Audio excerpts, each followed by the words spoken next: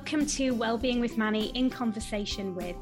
What we hear and listen to throughout our day can shape how we feel. If we feed and nourish our soul with wholesome conversations from everyday people, filled with positive stories, we may feel less alone and even inspired. We're all working through our own stuff, and sometimes you need to hear that you are doing amazing, which you are. Wellbeing with Manny in conversation with is listening to others talk about how they have journeyed life so far, how they keep their well-being in check, and how they keep their mindset positive. This is not always possible, but sometimes they share some really good tips on how they improve their well-being just for those days when they're not feeling quite the ticket. Welcome to this Wellbeing with Manny in conversation with community. I really just wanted to build something special that people can feel part of, feel seen, and feel valued. Some of the people we speak to have really inspirational stories, and hopefully it can resonate with you, make you stop, reflect, and also just pick up some top tips along the way.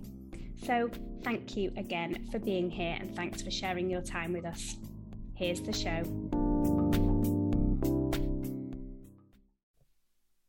Hi everyone, just jumping in to give a quick shout out to the sponsor of this series of Wellbeing with Manny in conversation with, and that's the amazing IA Hair and Beauty. Now, I don't know about you, but as someone who has a very busy life with lots going on, an hour hair or beauty appointment can feel like a real treat, an absolute essential non-negotiable bit of self-care. Sometimes I know that all I need is a fresh French manicure to make me feel a bit brighter. I don't think we should underestimate these little acts of kindness and the impact that they have in our busy lives. So we have a special treat for you, a 15% one-time code across all the IA hair and beauty range. So if that's a gel polish or beautiful nail art, and you just need to jump over to Instagram to see the amazing nail art that Isabel does, or a fresh new trim or colour, then IA Hair and Beauty is the best. Go to IA Hair and Beauty on Instagram or Facebook and DM Isabel quoting the podcast for your 15% off treat. Enjoy! Welcome back to Wellbeing with Manny in conversation with the Fresh Minds podcast with Anna Veale. This is very, very exciting. So we are doing a cross podcast collaboration. It's my first. Is it yours, Anna? Yeah, it is. And I'm really excited to be here. It's going to be good fun. It really, really is. So, this is really exciting for us, an absolute first for both of us. And I hope you really, really enjoy this because, we've made a very, very special connection, which we'll explain to you as time goes on. But in keeping with my podcast, I asked Anna if it was okay to start with the question that I always start with, which is, what does well-being mean to you? Well, that is a very good question, which I'm going to throw back to you any second now. But well-being to me means living a life that's true to you. So I see so many people on the hamster wheel of life, kind of just going through the motions, really, and it affects their mental and physical well-being. So if they can get clear on what they actually want out of their life, that gives them a lot of direction, and they're able then to make choices that align with those values. So I guess well-being is going within and trusting your own self and taking action that aligns with your values. Yeah, I love that. So, and I'm going to throw it straight back to you now. What does it mean to you? Yeah, quite similar in terms of values. But for me, as soon as I say, like, what does well-being mean to you? For me, the word balance is like top of the tree for me. So everything in balance. And I suppose that can mean different things to different people. So for me, it means making sure I have a balance of family life, work life, being out in nature life, which is something that I really kind of need for myself. And then something that I'm getting better at, which is tipping the balance of shifting my priorities, I guess, to put myself nearer the top of the list. I think it's something that I struggle with. I think it's probably something that a lot of people struggle with, to try and shift that focus to make sure that they are, fulfilled and energized to be able to care for those around them. So for me, well-being is making sure everything is balanced, and aligning with what you want to do in life, which obviously goes back to what you said about your values. If you're currently living a life where it doesn't align with your values, then it does kind of feel jarring. Whereas if everything kind of feeds back to your main core values, then it feels like you're living a life of purpose and a life towards being happy and therefore feeling balanced. Love it. I don't know if you've heard of Ayurveda, the ancient Indian science of life, but it's all about balance, and they bring in the elements, and everybody has their own constitution based on those elements, and they believe that anything physical and emotional actually is because the body is out of balance. So yeah, that's a wonderful definition, and something that the Ayurvedic masters would agree with you as well. Well, who knew how wise I was. Exactly, a wise old sage. So I guess what we should really do is, so for people who are avid listeners of our own podcast, it'd be really nice to introduce ourselves for those that are maybe listening for the first time and knowing who we are, and then maybe we could talk about how we met. So Anna, do you want to introduce kind of who you are and what it is that you do? Yeah, sure. So I'm a mindset coach, specializing in men's mental fitness, and that came off the back of 20 years in the personal training and sports massage space, where the majority of my clients were males, and I saw the same themes coming through time and time again. And I just witnessed the pressures that they were under, and how we still, although we've made such advances in so many areas with technology and science, there's still a real stoicism around men and their she'll be right attitude, or I live in New Zealand, so she'll be right is a sort of a catchphrase that they tend to use, but in England that sort of stiff upper lip, and taking things very internally, and not kind of talking about things so that it's out in the open and then they can move forward. They tend to bottle things up quite a bit. So about 4 years ago, I transitioned into the coaching space and specializing in the men's mental fitness side. And it's absolutely brilliant because I bring my experience of the personal training, so the physical element, into the coaching, and also some breath work as well. So it's not just about kind of guys having to come and talk, which often they feel sort of quite uncomfortable. We kind of use different tools to be able to get the same results, which essentially is them getting really dialed down on what's important and then working towards that, and like you say, getting a balance in their life rather than it being one-dimensional. Yeah. Oh, amazing. Love that. Yeah, and for me, yeah, crossing over to people who don't know me over in your space. So my background is actually in the arts. So I trained as a musical theatre performer, voiceover artist, and that's what I've done for the majority of my life. And I'm a singing teacher and a vocal coach, and I do a lot of freelance vocal coaching around the UK. And over the years that I've been teaching, I've just seen such a shift in that very personal way that performers put themselves in front of people, and more often than not get rejections. Is part of the career.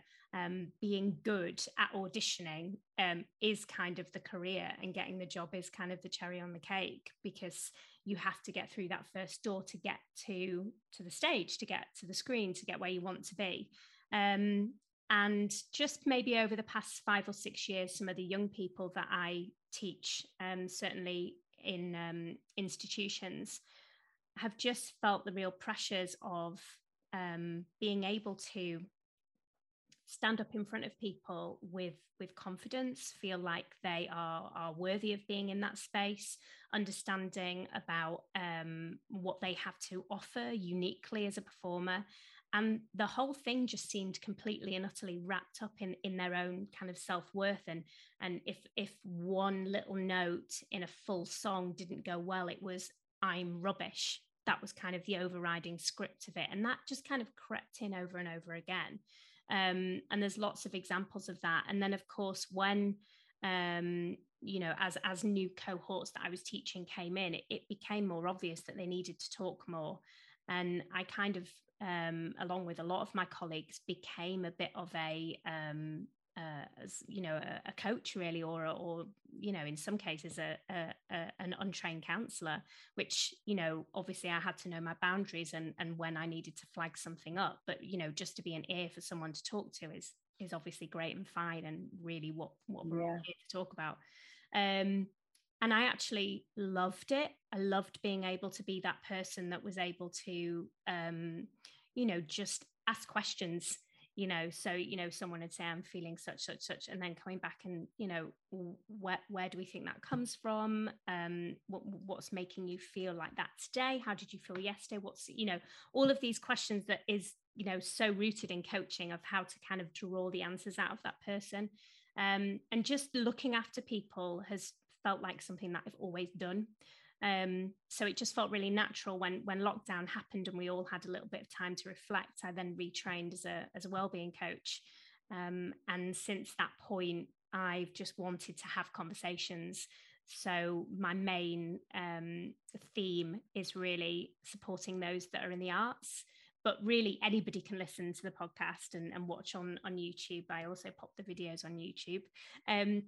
So that just people can feel that they're part of something. They feel seen, they feel valued, they listen to conversations that nourish their soul. And that's really part of a self-care routine for someone, going for a walk and listening to a podcast. And I'd been listening to podcasts for so long, I just wanted to become part of that space. So that was my journey into it. Well, I'm really glad that you have, because I loved listening to your very first podcast, and I would encourage anybody to do that. And actually, it was great because I was actually walking the dog when I was listening to it, and just the way, I won't give too much away, but just there was one part that really resonated with me. And at that point, I was sort of struggling with my son, who loves his PlayStation, and your guest was brilliant about saying how he'd used gaming as a way to let go of his day.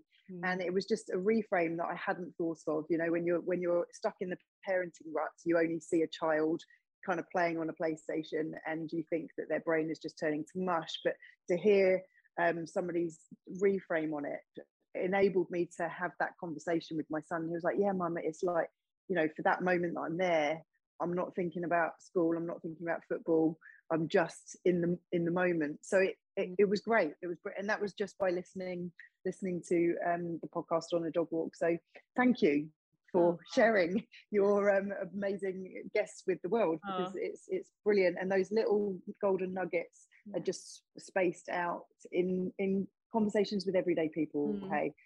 Yeah, well, thank you. And same with you. You in your description, what I love is that you talk to ordinary people about doing extraordinary things. And as I've said to you before, my favorite episode of yours is with the wonderful Henry Fraser, who just, his story, again, not giving anything away to anyone, but you just have to go and find that on the Fresh Minds podcast. Just when you're feeling like you're not quite sure how to build your resilience, then if you listen to that inspirational guy, then again, you'll gain so much from that in terms of how you reframe your life, pick things up and move on and live the best life that you possibly can. So it's amazing that there's so much out there for us to be able to talk about and share. So I guess we need to perhaps talk about how we met. Yes, well, this is a very exciting point for us. Do you want to start or shall I go? No, go, you go. Oh, well, for those of you who don't know, I'm sure you do, but Manny was on the incredible High Performance podcast. And at the end, Jake Humphrey and Damien, they do like an interview with some of the people, some of the listeners. And I was so inspired by Manny's interview that I was like, I've got to just get in touch with this girl. So out of nowhere, I kind of stalked her, sent her an email saying, look, I live on the complete other side of the world from you, but I just loved the way you came across on your podcast. I think our personalities align, and you know, it's always good to get to know new people doing similar sorts of things. So do you want to connect? And she replied. I went to bed and the next morning there it was in my inbox. And I don't know, it's just been a really lovely relationship, organic relationship that had no expectation of where it would go beyond, well, she sounds like a cool chick and she's doing some cool things, let's see if we can connect. And here we are doing a podcast together. It's epic. Yeah, it's amazing. And back at you, you know, just, it was only a few lines and I read it and just thought, oh my God, this person is definitely part of my tribe. I'm just getting in there. And you can tell, can't you? Like we were talking before about connection, and I suppose it leads us really nicely into talking about how important connections really are. And you mentioned something before which really resonated with me, which was that especially during lockdown, during the pandemic that we've all been through, and for so many people, and well, I suppose the whole world is still navigating to a certain extent, and we're all thinking of everybody out there who is still battling with any difficulties that's left you with. Just that connection, you know, the closeness that we felt, or some of us felt, I mean, I'm generalizing here, to our community, and what, you know, some of us maybe tried to cultivate. I don't know if you want to pick up on that, you know? Yeah, well, I guess for me, I live in New Zealand, and the culture here is very different to that in the UK, in that there's probably still more of the neighborly community. And like I said, I'm generalizing more. I lived in a reasonably big city back in the UK, so unless you went out of your way to get to know the people that you live next door to, it was unlikely that you're going to see them because people are working all the time and different hours of the day and things like that. But one thing I did notice is like how down people got because they couldn't be around other people, and that sent a huge message to me. And I guess personally, being on the other side of the world from all the people that I love, minus my family and friends here, that has been taken a massive toll on my own mental and physical health. Not being able to just jump back on a plane. When we moved over here, my mentality was, well, I'm only a plane ride away, and COVID proved that you're absolutely not. And even now, the restrictions have been lifted, you're looking at double the airfare to get home. So again, it's not just oh well, I'll just put a few dollars aside and jump on a plane. It's okay, I've got to work really, really hard just to get one of us back into the country. And again, that sort of the perception that you can't be with the people that you love is even that can be really anxiety inducing. And so, I mean, for us as a country, we were looking at England and countries like England who were in constant lockdown and thinking, how on earth are you coping? Because all of a sudden you're not able to have physical touch with the people that you love. You're not able to do the things that you take for granted. And from what I hear, there was that element of fear when you were around people for a little while. And what did that look like? Am I allowed to cuddle you? Am I allowed to shake your hand? Oh my goodness, I sneezed and I forgot to get my elbow up. You know, all of these things that we completely took for granted.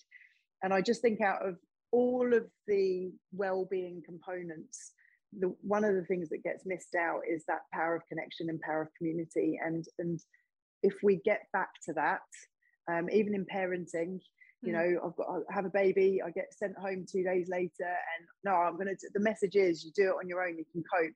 And not only can you cope as a female, you've got to get your body back, and you've got to have an entrepreneurial business, and you've got to put it all on social media, and you know, breastfeed till they're 10, and you know, have your hair looking amazing. And there's just all these pressures coming at you from every which angle. But back in the day, that didn't happen. We'd have a baby and we'd have the aunties and the grandparents, and there was this nurturing phase. And I want us to be able to get back to that in our own way, you know, in our own kind of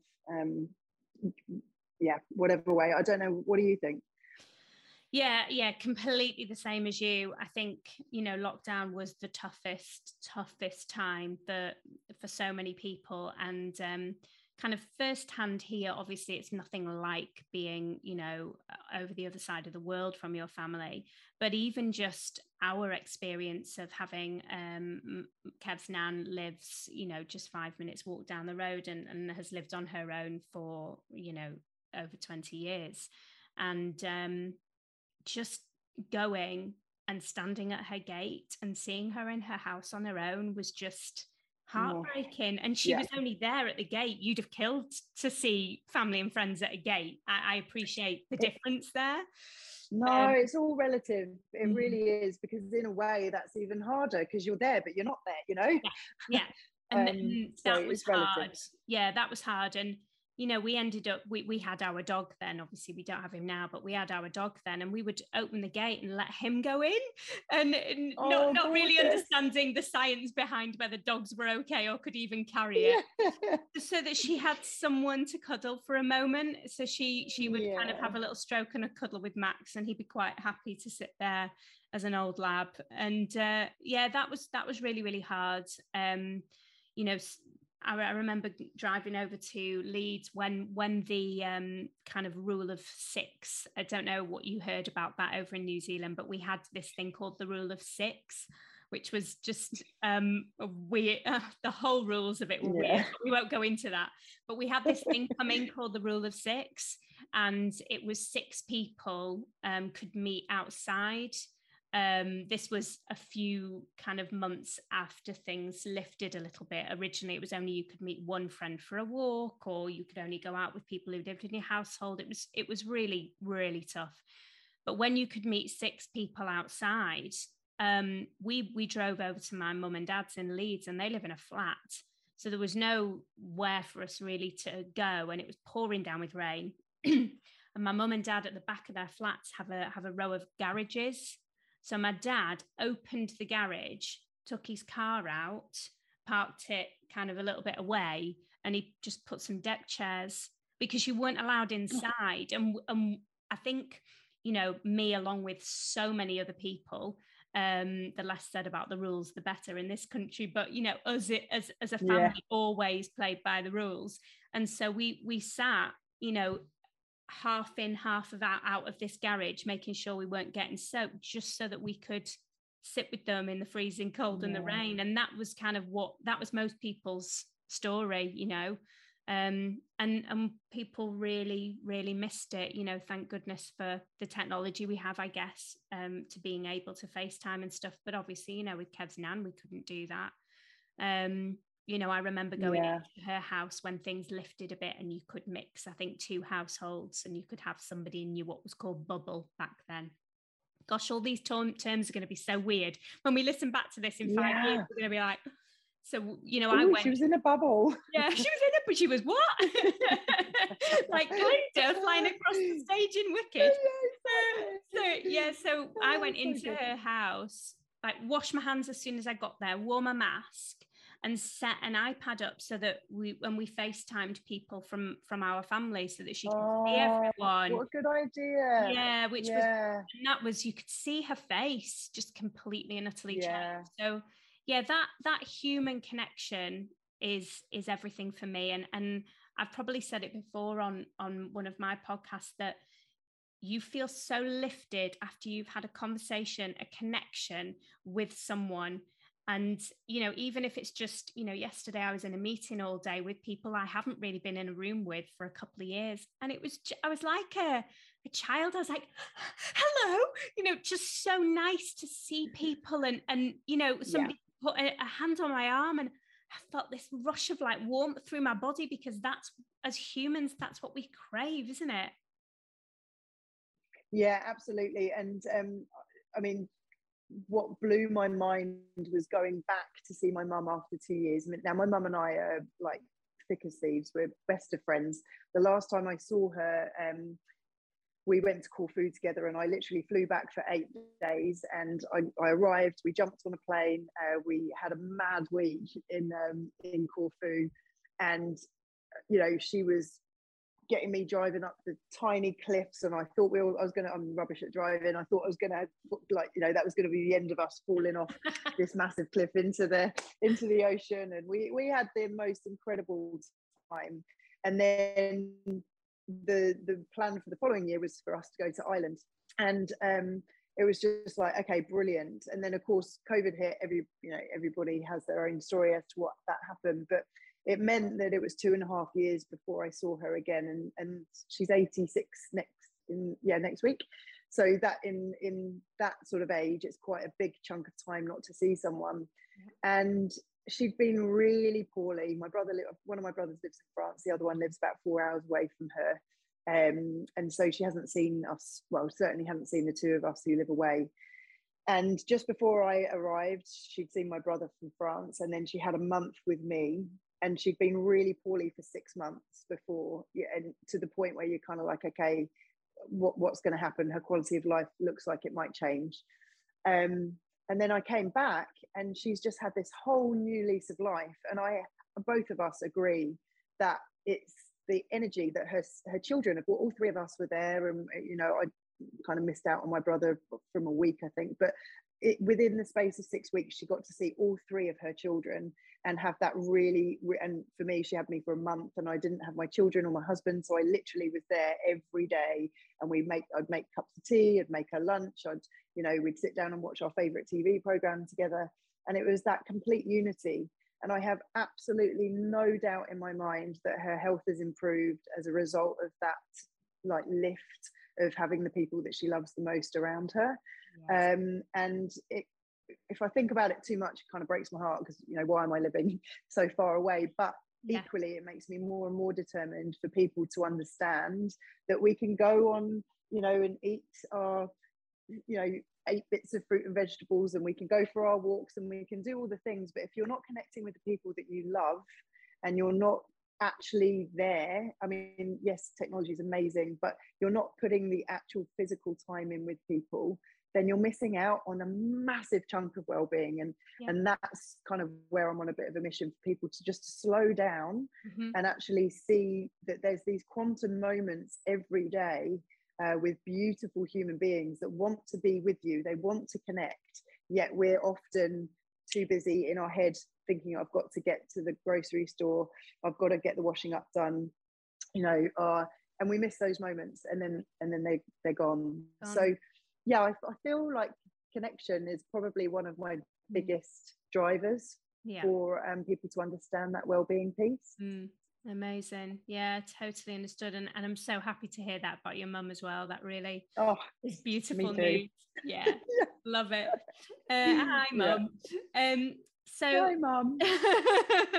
One of the things that I'd love to ask you as well is about the space that you occupy within men's mental health. I think that's a really for me that resonates a lot. Men's mental health means so much to me for parts of my story, which I'm sure we might uncover at some parts of this, and maybe just to chat through why that space, and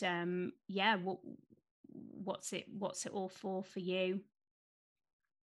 Yeah, it's definitely a loaded question, but I guess sort of like we may as well just go straight into it. Yeah, I mean, come on, big questions. Here we are. Absolutely.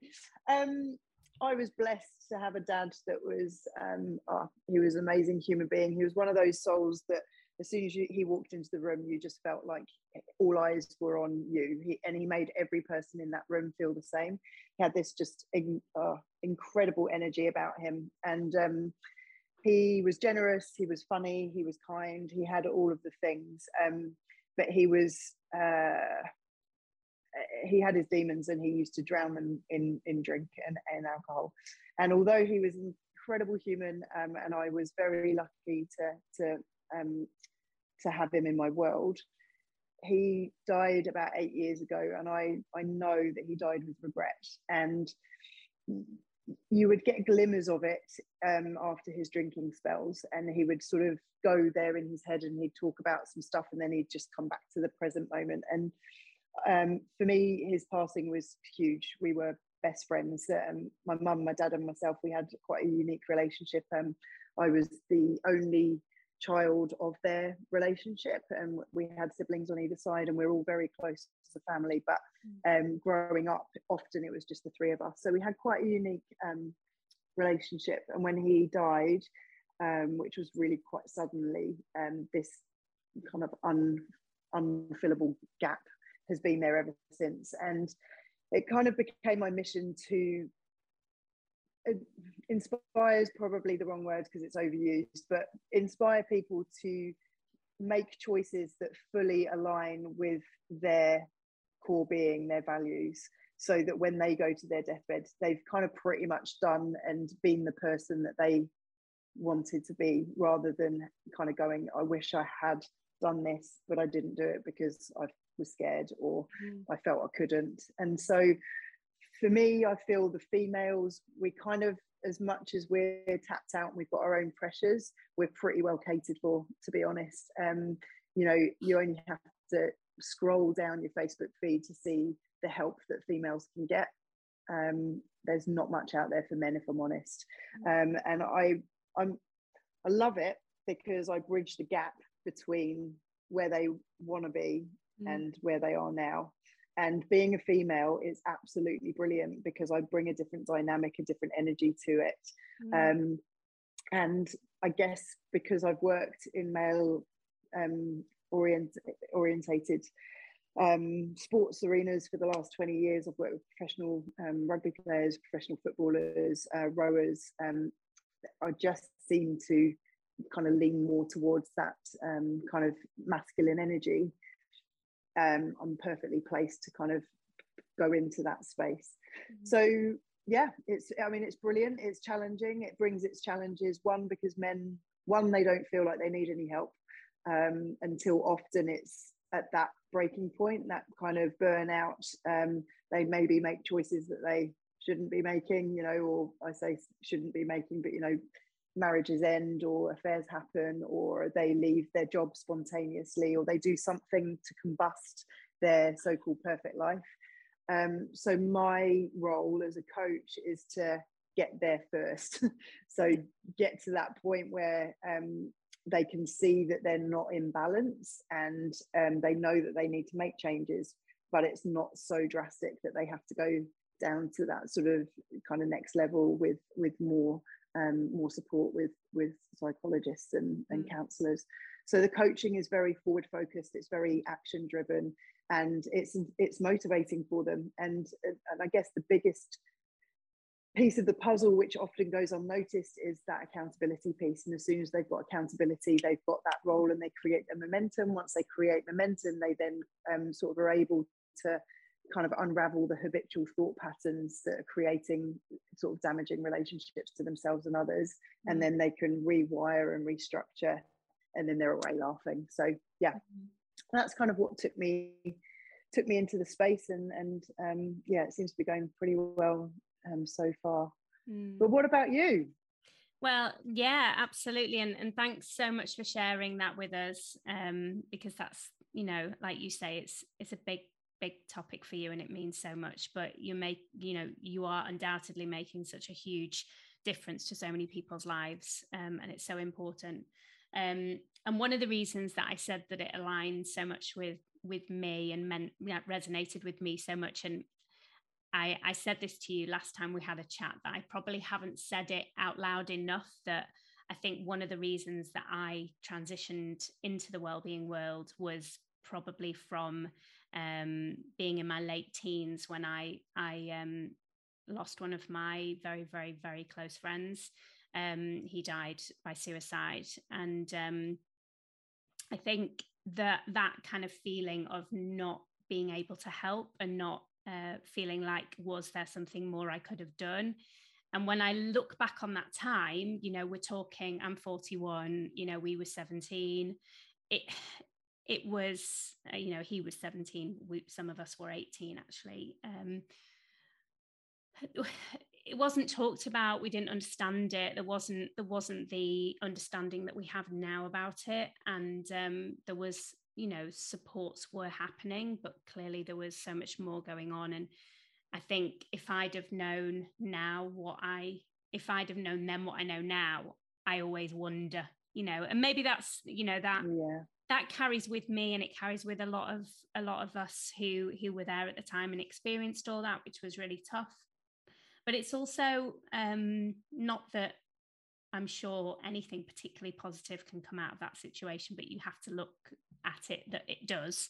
I feel much more hyper aware now of looking after people and understanding what's going on, and knowing when people become withdrawn, or especially with, a couple of my husband's friends, I've been like, have you checked in with them, because last time we saw them they said this and they said that, and it kind of, something comes up. So yeah, for me, there's a small portion of what I do that feels a little bit rooted in I need to do more, and I kind of am all right with that, actually. Part of me wonders whether, is that a decent driving force, is that okay? But I think it is, and I think the more I say that out loud, the more comfortable I become with it. I think it's just because I haven't said it enough. Yeah, and I think, also with that, it's, as long as it's for good, and as long as it's not, you're not demonizing yourself for something, then how can it not be a good driver for you? Because everything we experience, especially the really tough experiences, I can't imagine what that would have been like at the age of 17, 18. But those experiences only shape us. And so if you weren't to do anything because you felt you shouldn't, then you're going to feel more out of alignment with your soul. So it's about just kind of, I guess, just checking in and kind of seeing where it aligns, and absolutely using it. And then you're using his name in honor to enrich the lives of others, which can only be a good thing. Yeah, thanks for that. That means a lot. And then I suppose further from that, just the level of it sounds weird, but the care and the nurture I feel in other people is really strong. And if I see other people who aren't feeling like they're getting the most out of their life, or they're just struggling with something, I instantly want to know if I can help. And I suppose that makes me a bit of a fixer. But again, I feel all right with that, because I do know in the end that I'm not going to be able to fix everyone.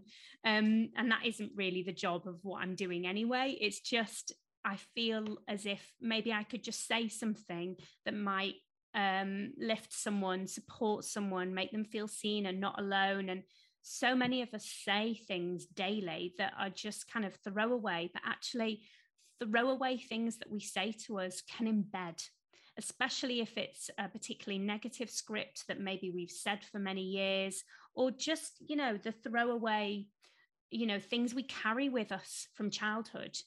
Actually having someone say, hang on a sec, actually, what I think is that you're actually incredible at that, and maybe you're just not seeing what I see. And that reframe and refocus, just chipping away at someone, can then make that negative script just kind of shrink a bit. And for me, that's really, really important. For me, it's being kinder to people in the world. And I've said things in the past and people have been like, really, is that how you feel? And it makes me feel like I'm the odd one out. If I see somebody struggling with something, I instantly want to go and help. There's something that I want to say, it affects me. I'm affected by something. Whereas some people can easily be like, it's just the way it is. And it's not, but it doesn't have to be the way it is. I suppose that's where it all comes from. But I think having conversations that people listen to, knowing my journey with podcasts that I've listened to over the years, and I've probably been an avid podcast listener for about 6-7 years, I really feel like that's been part of what's shaped me, for sure. And just, knowing that darker periods of your life, they will, and they may happen, and when they do happen, it is possible with the right support to get better and to learn how to manage them, especially if they're particularly heavy. That might be something that you manage for life. But seeing it for what it is and getting the right support is the most important thing. But even just people who are having, you know, a bit of a blue day, that's okay. It is absolutely okay. But knowing perhaps what works for you and making sure, again, it's that coming back to shift of priority, putting yourself back to the top of the list. If I'm not feeling okay today, but I'm absolutely riddled with things that I have to do, how is that balance going to stay? So yeah, that's kind of where I don't know if I answered anything there that you asked me, but that came out.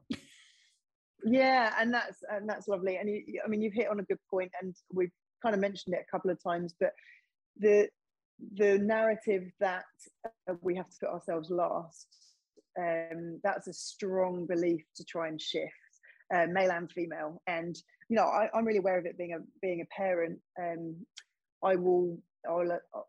I'll ask my kids what they want to do, and my son especially, he's really can lean towards that people pleasing. And even just a couple of days ago, I was like, mate, if you're feeling tired and you don't want to go, you know, it's okay to say, I'm good. Of course, at that age, nearly 13, there's that kind of fear of missing out, but equally just giving that permission. And you know what? He chose not to go. And it was because he was tired. He's doing a lot of sport, and, you know, their bodies are growing. And in that moment, he didn't want to let the person down, but it's like, okay, so are you going to not let them down over letting yourself down? And if we can get the kids, the youngsters, to understand that that's not selfish, there's a big difference between being selfish and looking after yourself. Yeah. And if they can read the cues, then as adults, they're going to be able to set the boundaries a lot more, rather than us trying to for people to have to unlearn their habitual response to saying yes to things when they really mean no. So that's something as a mum I'm trying to do myself. And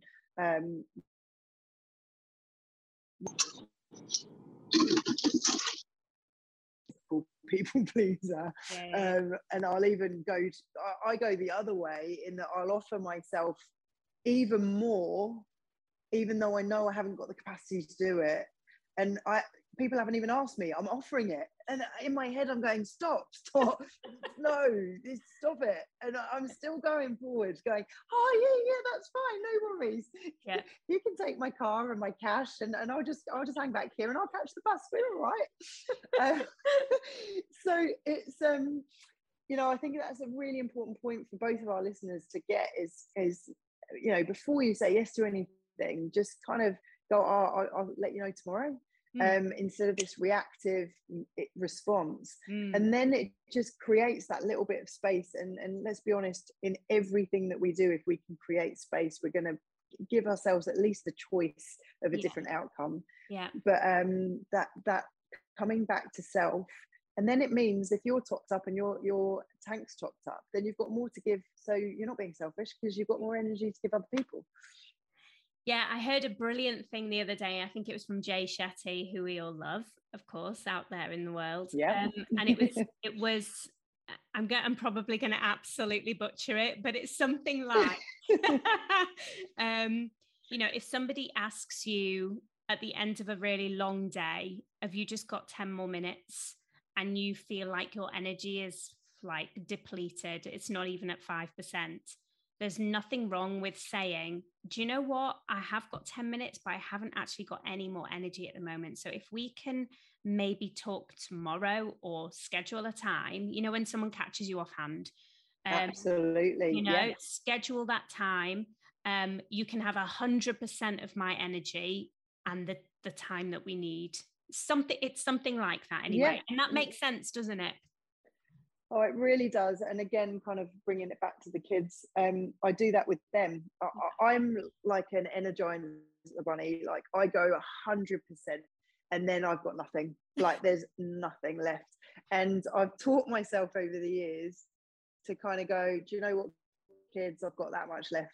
And so if you want any food, if you want to ask me a question, if you want me to, like, I don't know, clean your school uniform, you've got like 5 minutes to because I'm running out of steam. And it's brilliant because everybody then knows where I'm at. And it's again, it's about kind of containing it and putting boundaries in. And people respect you more then And it's something that I speak to my clients about. I often see business owners and they'll come in and they've got their phone and they'll go, oh, I've got to put it on silent. And more times than not, the silent will be on vibration. They'll stick it in their pocket and they'll be mid-conversation and then it will vibrate. And then they'll kind of, there's that microsecond where they've gone, and then they come back and then it goes again. And this might go on 7, 8, 9 times, 10 times in a session. And they're never fully present, and that's really detrimental to the person that they're in front of. Now, the way I highlight it is if that's your child and or your wife or your partner that you're doing that to, immediately the person in front of you feels that they've lost your attention. And so wouldn't you rather just keep the phone in the car or keep the phone in a different area and be 100%, so you've got the energy for that person? And if you haven't got the energy for it, just don't pick up the phone. Because I don't know how many, I've kind of gone off on 2 different tangents there, but if we don't have the energy and we're constantly distracted by phones beeping or emails going off, notifications here, there and everywhere, we're just depleting our energy tank. But equally, when we're in that kind of moment of like, oh God, he's phoning me, we're immediately sending an energy to that person and we're not actually doing them any favors. And you've probably had it where, I don't know, one of your mates picks up the phone and they're like, oh look, I'm just in the middle of something, and you're like, well, in a way, don't pick up the phone. It's actually better to not pick up the phone than be like, hold on a minute, like, oh yeah. And again, it's habitual because we feel we should be answering this thing on the other line. But I know I kind of did 2 little conversations there in the end, but it all comes back down to the same thing. Our inability to be present creates this depletion in energy. And then if we haven't got the energy, we then, we're giving ourselves all the time. Absolutely. Yeah, I could not agree more. I'm terrible for it, to be honest. And the reason, just to kind of like balance that kind of thought process as well, is the reason that sometimes I pick up and say, gosh, I can't speak to you now, but I'll phone you later, is because I feel like I don't want them to feel like I've ignored them. So if I at least tell them that I'll speak to them later, it's fine. But now I kind of see that from another angle, that maybe that energy. Yeah, absolutely. And it's so funny because I mean, I'm sitting here as if I don't ever do it. Like, I absolutely do. But I think that's something I strive towards, is that whoever I'm with needs to be the person I'm with. And I know I completely digressed from my main point, which at 9:45 at night I'll tend to do. But the point, that's the I think we are all just bombarded so much that we don't have the time. And I think Jay Shetty, brilliant piece of advice. Just I haven't got time for you at the moment, but when we do, it's going to be kick ass, happy days. Well, not even haven't got time for you, I haven't got the energy. Absolutely. Just to kind of round it up, I know there's one of the things that we're both kind of chatting about before, which was about this living like the life that you want to lead. Like, this is something that we have talked about before, and it keeps kind of coming back to me, especially I use the phrase, purpose-driven life so much. And it's really nice that you kind of added in before about, and it's the life you want to lead, not the life that you think others need you to lead, and need you to lead. Sorry. And I think it's really interesting actually when you think about the kind of perhaps historical scripts that families can give you about certain paths that you go down. And certainly when I'm aligning it to the performance industry, like, the amount of anecdotal stories I've heard about, actors sitting in the back of a taxi and the taxi driver goes, oh, what'd you do for a living? Like, and it's the worst thing to say, to go, I'm an actor. Oh, what have I seen you in? And you've probably been hustling and working for like 15 years, doing some cracking shows. Maybe you've gone to Edinburgh, you've done something down at the Southwark Playhouse. And potentially that taxi driver doesn't know that. He just kind of possibly wants to know if you've been in Corrie or EastEnders. Do you know what I mean? And there's that angle. But I'm just interested to know your kind of thoughts on that, and making sure that people are living the life they really want to lead? Yeah, I think it's so hard, especially for performers as well, because like you say, there's such a backstory to what the end result is, like how they've had to hustle to get to that point, and to have the resilience and the capacity to keep going back again and again and again. Is testament to them choosing that as their craft for a start. But I don't know, I was very lucky in that I grew up with two parents who were like, you want to be that, go for it, but don't expect anyone to hold your hand through it. They were very real about I wanted to be a vet, and then I wanted to be a model, and then I wanted to be a firefighter, and then you name it, I threw it at them, and they said, yeah, go for it. But they also told me that if you're going to do that, you've got to work for it. And I think that although my parents were really good at leading me to kind of go for your dreams, I didn't have the self-belief to follow through on a lot of the things that I did. So I didn't actually find my passion and drive for life until I was in my mid-20s. A lot of my friends, they knew that they wanted to go to university and study this, they wanted to do this, they wanted to do that, but I had a really strong belief that I was a bit thick. So I reinforced that belief by failing all of my exams. So I went traveling at the age of 18.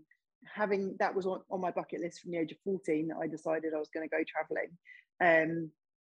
But beyond going traveling to Australia, there wasn't really much of a game plan. And then all my friends had this kind of trajectory. And I just kind of kept falling into jobs until, I had a sort of a life-changing kind of period in my life, and in my 20s, where I was like, nah, this is where I'm going and this is what I'm going to do. And it's kind of led me to where I am now. But I think for me, the biggest thing is to, like, I don't know if I can swear, but like, you can. What anyone else thinks, like it's just so important. And we might get there too late. Sometimes people get there too late. I was really lucky enough to hold a workshop for gay pride a few weeks ago over here, and some of the stories that these guys were telling me were breaking my heart. Like, the family expectation of go to school, go to university, get a wife, get married, have children, get a wife, get married, have children. That was their trajectory. And they knew all along that there was something different, that they were longing for something different. And without kind of sharing too many sort of personal stories, but having the courage to be able to step out of that and go, I can't do it, I'm sorry, I can't live this lie, is so courageous. And obviously that's sort of one end of a spectrum, which is really, really so brave. I think to a certain degree, a lot of us just kind of do it on the superficial. They go into jobs that they don't particularly want, then they get the house that they have to then have the mortgage, so they've got to go to the job that they don't particularly like. Maybe they get talked into marrying someone when they didn't really want to get married. They're just doing it because if you don't, then you're the weirdo that doesn't get married. Like, oh, why didn't you do that? So I think just it's really important that we have these honest conversations. That why not? Like, why can't we be that? And I was lucky enough to grow up in an environment where my parents weren't married, and they told me to do whatever I wanted to do. So, but I was the minority. And so I think, one, we need to really dig deep and find out what it is we really, really want, and also what you really, really want. Zigga. Oh my gosh, my daughter's doing that for lip syncing on Tuesday. My gosh, love it so much. And also, like, are you leading like a habit-driven life? Are you actually leading a life that you think you want but you don't really, really want? And they're scary questions to have, because that's the time when people kind of go, oh no, I don't want to be in this relationship, or oh no, I don't want to be in this job. And that creates quite a few problems. So, or opportunities, depending on how you look at it. But I think if we have these honest conversations, then people kind of go, do you know what, I did actually want to be a pilot, and well, maybe I can't be a pilot now, but what could I do to take me more towards that? Well, I could go and do simulation classes, or just lead you something. Living your purpose doesn't mean leaving your family and going off to India and being, a monk, which is what I'd quite like to do. But, that's not realistic. I'm not going to do it. So I studied Ayurveda. Yeah. So I studied Ayurveda, which brought me closer to my Indian dream. And if that's still a calling for me when the kids have grown up, happy days, I'll go and do that when they're older. And, so it doesn't necessarily mean giving everything up, but it does mean really looking at what you want and being able to be brave enough to step out and start doing those things. Maybe you wanted to be a footballer and you couldn't, you went down the corporate path. Well, could you go into some community coaching? Maybe you wanted to be a hairdresser and that was your calling, but somebody told you that you were rubbish with scissors. I don't know, like how else can you be creative? What are your thoughts on living purpose? I mean, living a purpose, living life, what does that mean to you, and how do you encourage the people that you encounter to do it?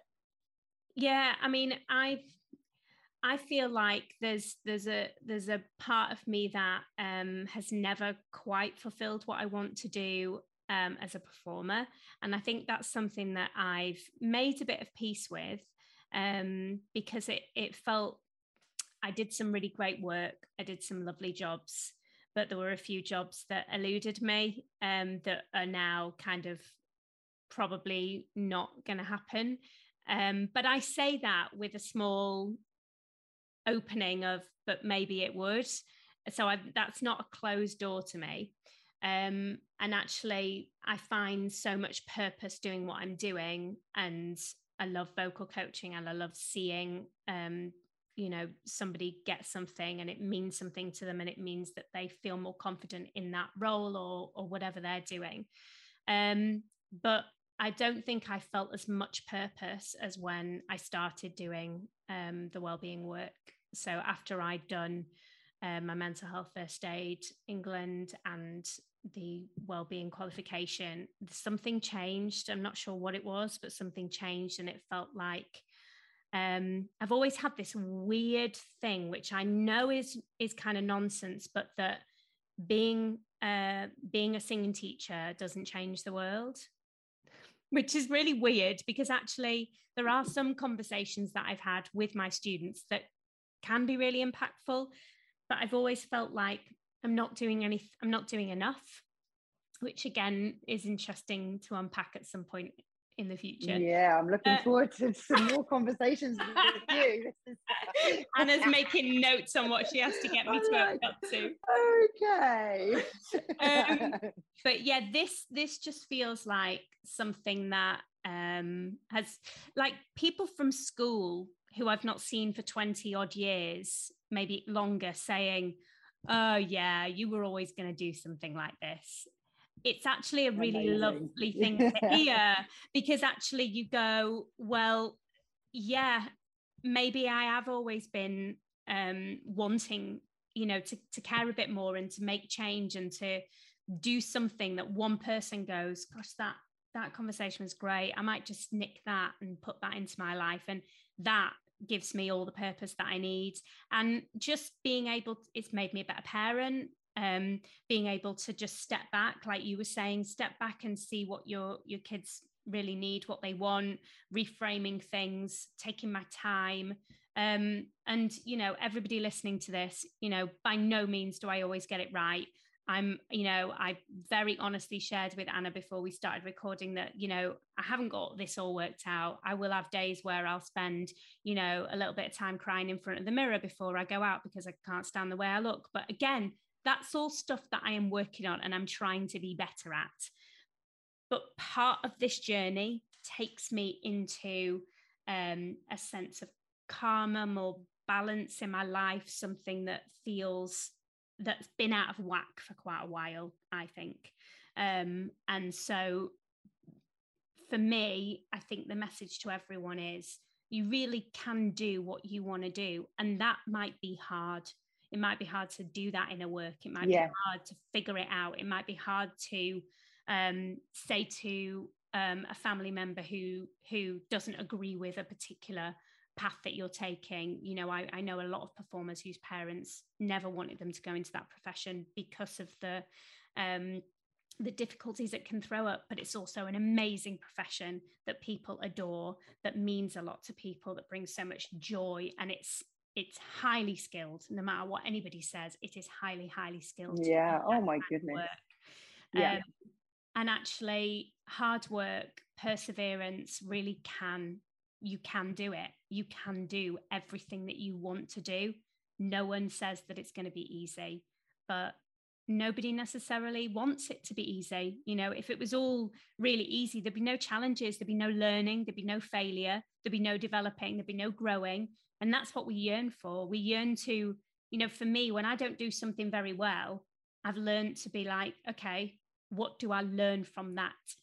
Failure, especially in your world, the sports world, failure is a learning opportunity always. It's harder, I think, for performers, you know, when we feel like we've failed in quotation marks, or we get a rejection, it's like, what's wrong with me? It goes deep to the core of who we are. But actually, that's not true, you know, and that's just a thought that you had in the moment, and it doesn't make it true. It doesn't make it fact. But what is true is that what can you learn from that? And what I learned back all those years ago is that I wasn't made of strong enough stuff back then to be able to keep doing it. But the industry is different now. The world is different now, and you know, that door is not forever closed. But it just had to close at that moment. And now it just feels like my life feels like it's where it should be.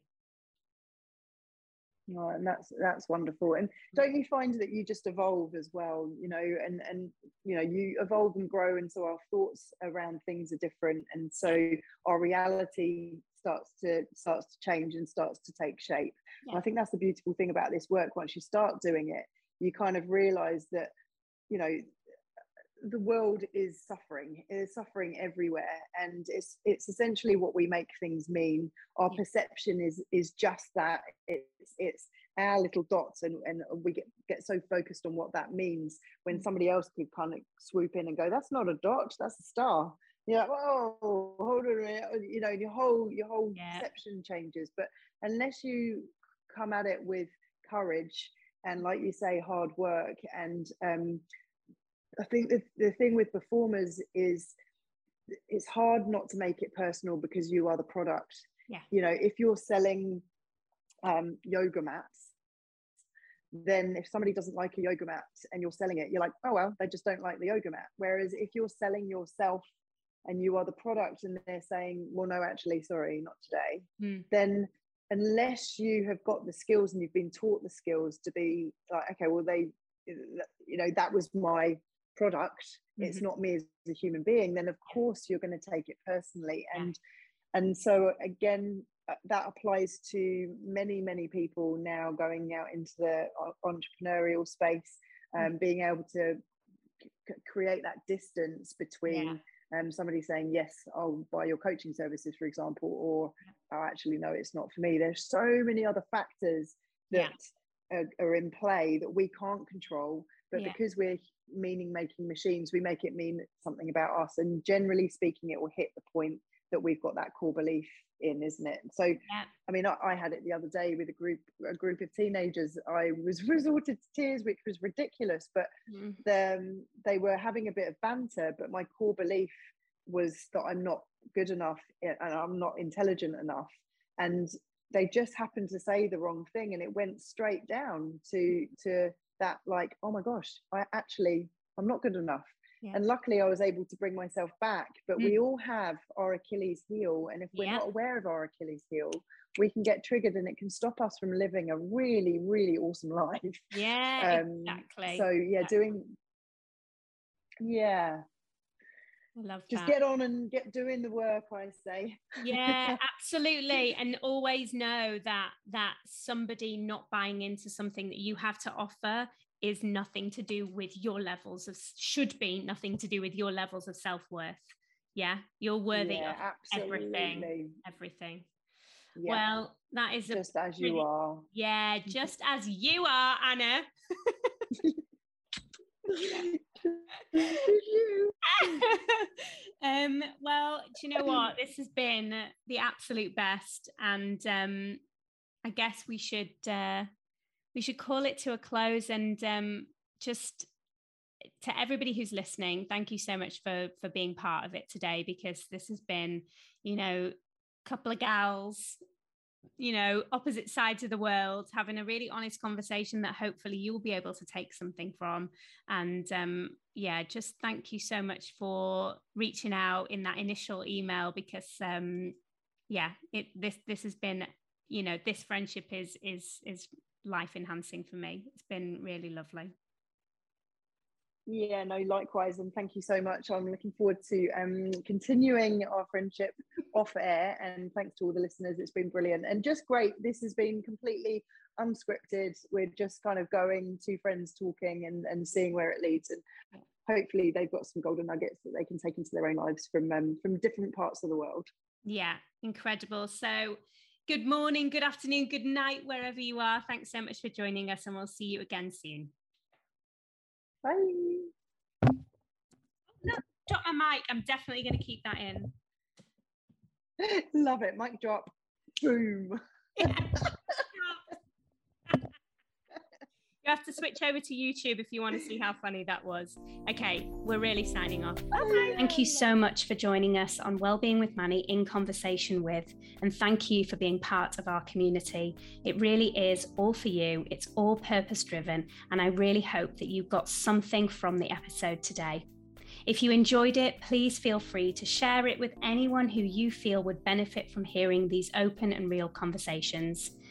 Please make sure that you are following and you are subscribed to make sure you never miss an episode, either on your app of choice or on YouTube.